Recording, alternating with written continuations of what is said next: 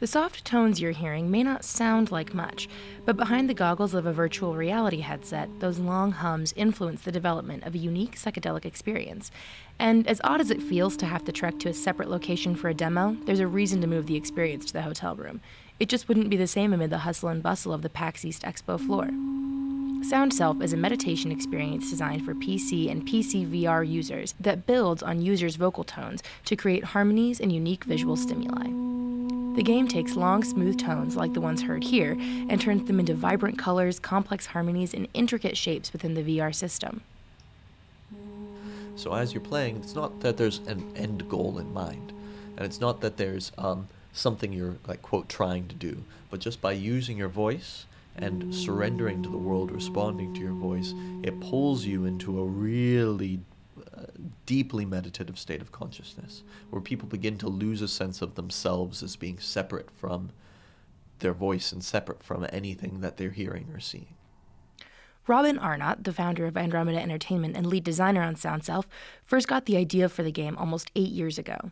I had my first what's called a oneness experience, or some people call them religious experiences, spiritual experiences, mystical experiences.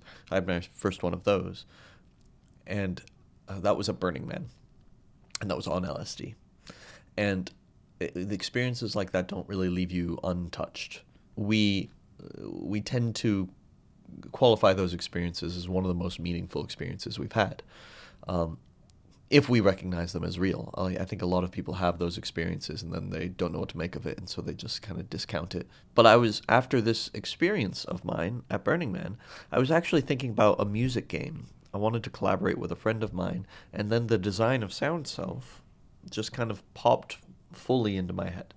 I knew immediately that I could use game design to, and I can't quite explain to you how I knew this, but I knew that I could use game design to help a person step through the same gate that I stepped through in my oneness experience. A year later, he brought the prototype of Sound Self back to Burning Man and was met with success. Me and my collaborator Evan Balster made a prototype and brought it to Burning Man, and it was almost like that prototype there was Sound Self now, like 50% of the way there, just after 1 year of development. It really dropped people into a deep state. It was responsive. It had people just kind of melt into it, which is what we were looking to do. And that was probably 7 years ago now.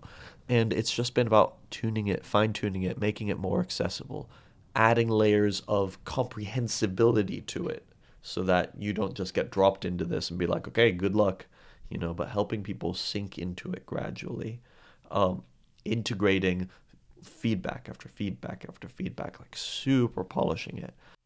The game is all about shutting off distractions, giving its users the chance to really immerse themselves in the experience. And what VR does is, by eliminating distraction, provided that, developers continue to respect that, because just eliminating distraction doesn't mean anything if you're just going to fill up that new space with new distraction.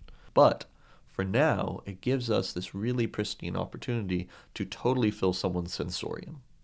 So we like to show Sound Self as well on a haptic bed. So it's like totally immersing you visually, totally immersing you in sound, and also haptically vibrating through your body, So there's a level of immersion, and by immersion, I just mean elimination of distraction.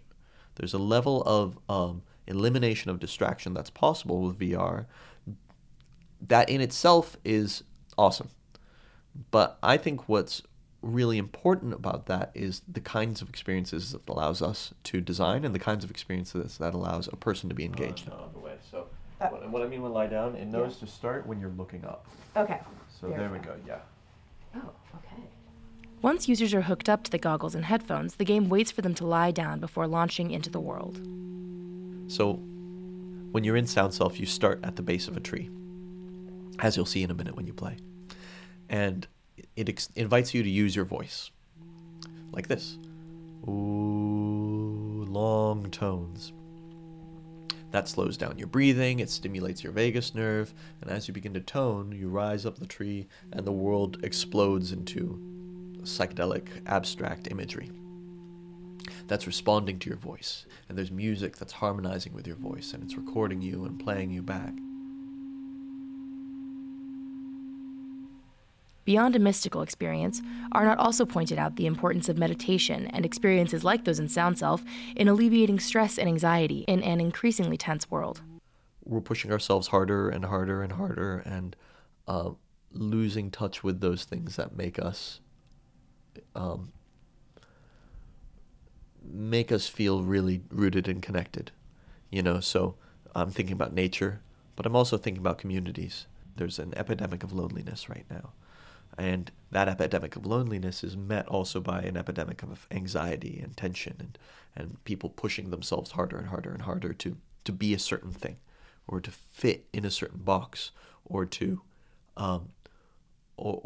meet a certain set of expectations. And all of that together, it's hurting our health.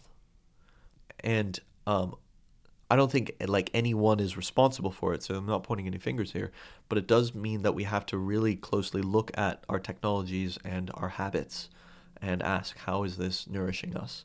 And where do we need to come back home? And anywhere where there's an opportunity to come back home, and I mean come inside, there's an opportunity for healing there. So I see, and I think this is maybe a pretty unique perspective I have, I really see gaming as a place where we can come back home. The game closes its sessions with 2 minutes of quiet, with sounds of the night filling in as ambiance as users digest their experience.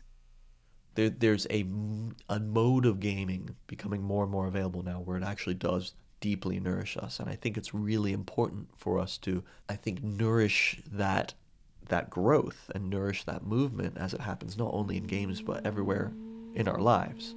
Everywhere we see something kind of popping up its head to help us relax and help us come to center, there's something to pay attention to there. It's answering a call. This story was written, recorded, and produced by Hannah Harn from the Boston University News Service.